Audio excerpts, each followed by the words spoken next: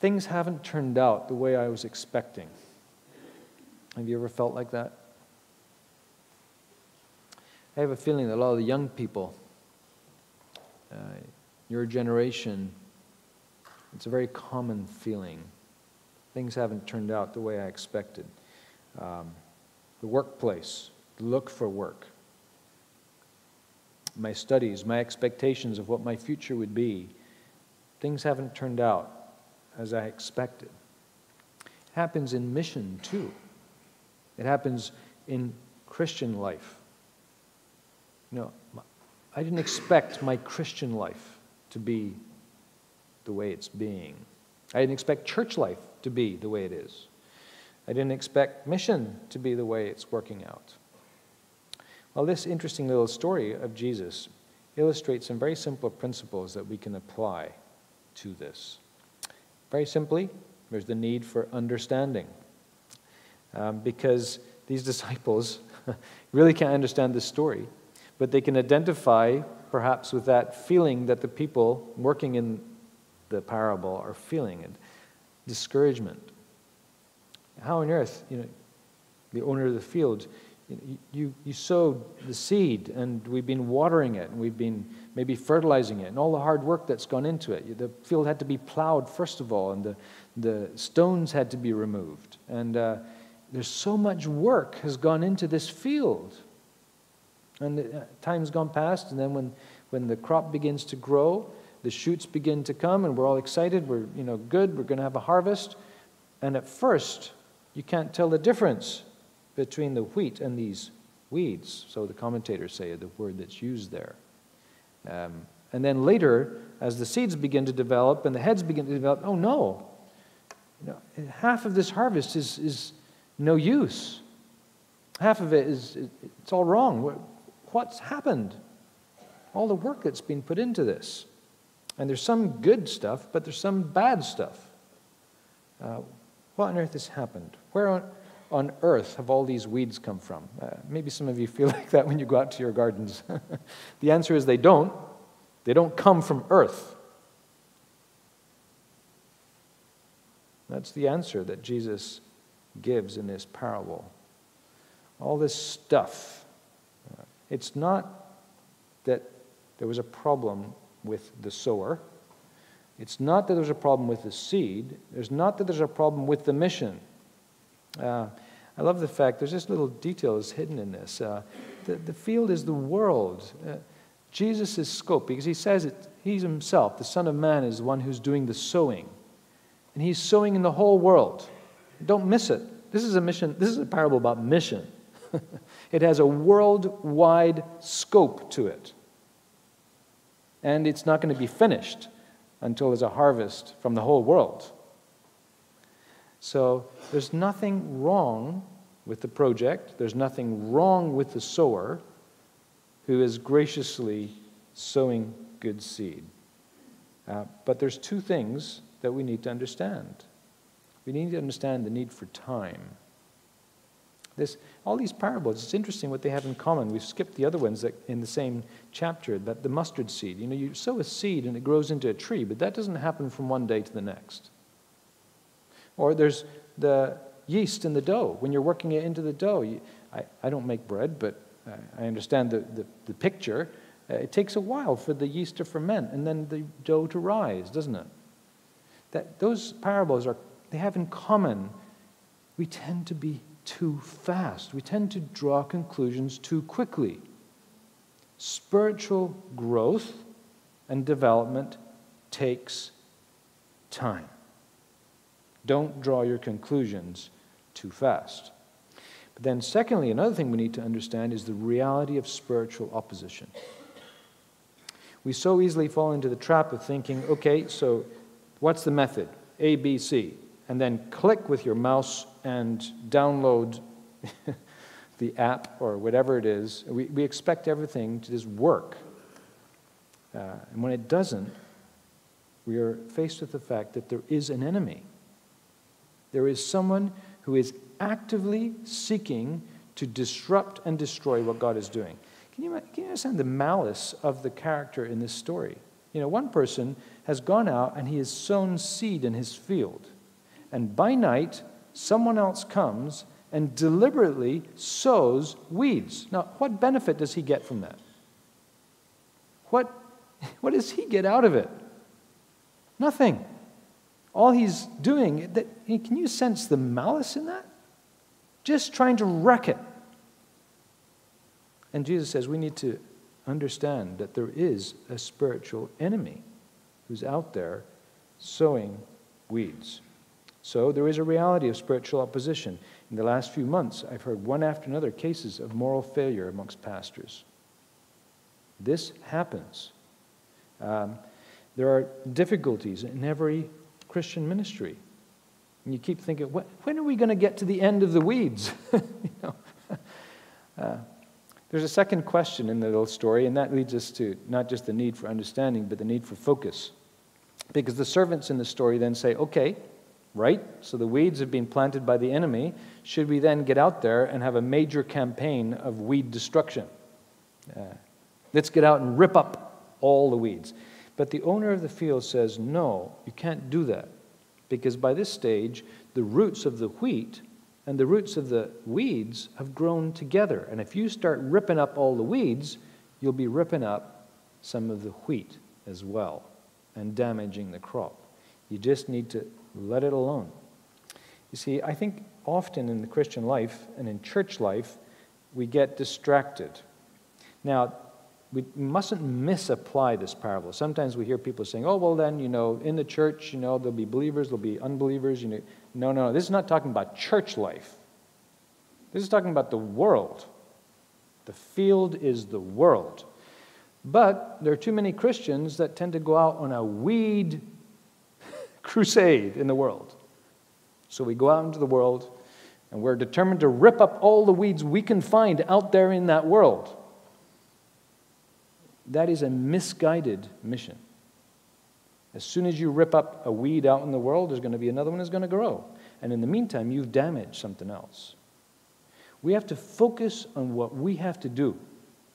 We have to focus on the good seed. We have to focus on the children of the kingdom, the sons and daughters of the kingdom. We have to focus on serving the Lord. Unfortunately and sadly, we live in a broken world in which there are a lot of weeds. But that doesn't mean that there won't be fruit.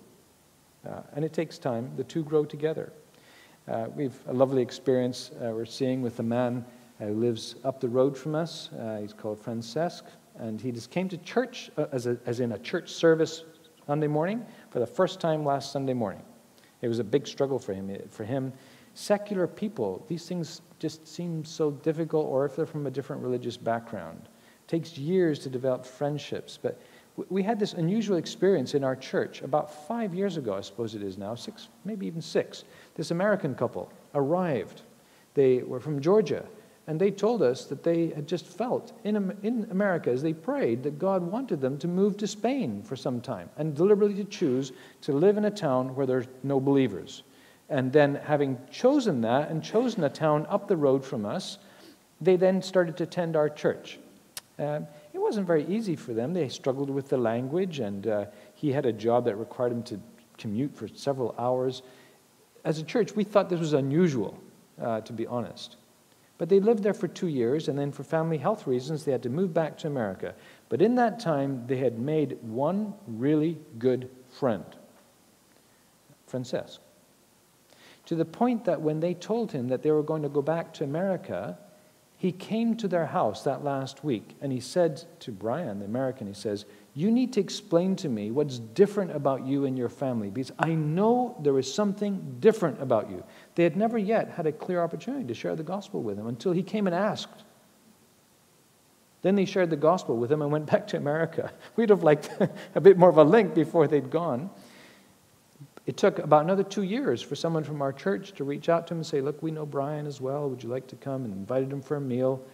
To a long story short, their daughter began to go to some youth activities from our church. I remember the evening we brought her and some of the other young people back from the beach and met him in the car park.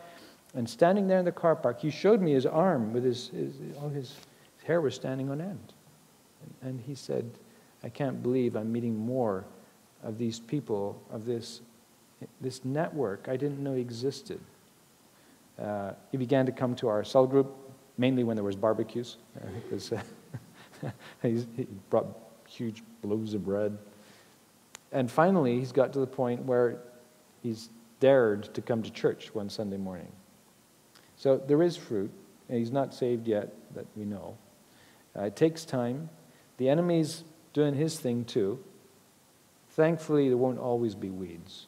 Because that's the last thing I'm going to draw out for you, the need for hope. We need to understand, we need to focus, and we need to hope. Because there is the danger of despair, thinking we're always going to be wrestling with weeds. Well, next time you go out to your garden, how many of you have got a garden? Look the weed in the eye and say, your time is coming. Your day will come when there will be no more weeds. Do you believe in a weedless future? I do, because of Matthew 13. A new day is coming. And I love the metaphors. They're piled on top of each other. The hope of harvest. Remember, in the times this was written, I read to our children, Little House on the Prairie, those books, and it just seemed like every year there was another crisis. It was either a blizzard at the wrong time of year, or locusts, or drought. Just every year, just to get a harvest was such a struggle. And to finally get the harvest in was security and safety. They would have food to get through the winter and enough seed to plant the next year. That's the context. Harvest. There will be a harvest. And it's not going to be lost. It's going to be complete. So harvest time is joyful feasting time. It's celebration time. But it's also a day of justice. It's that day when all the weeds will be burnt. Do you know you have a relationship with the Lord Jesus Christ? Are you sure that you fall into the category of being a son or a daughter of God? Is that sorted? Are you sure? Because you've trusted in Jesus' work in the cross and the resurrection. Then you can look forward to that day with joy and with hope, and not with anxiety or fear or dread.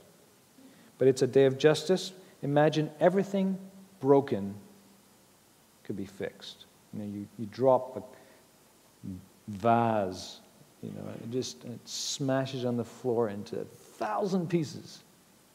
Imagine we could turn time backwards and all those pieces could join together again.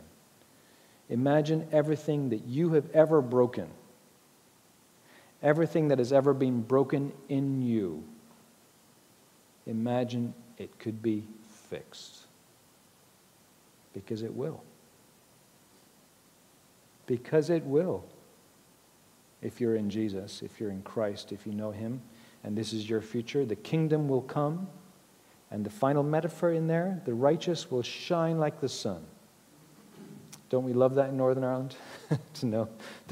Sometimes you take off from the airport, and it's such a miserable day, and you take off and you think, the sun was shining, as you burst through the clouds. And sometimes we even get the lucky days when we're on the ground and there's these terrible dark clouds and it's drizzling, but the clouds begin to thin and you get this lighter patch. You think that's where the sun must be. And then, if you're really fortunate, the cloud parts and the sun breaks through and it's a glorious day. But this is talking not about the Lord Jesus, that's true as well. It's talking about you. This metaphor is about you.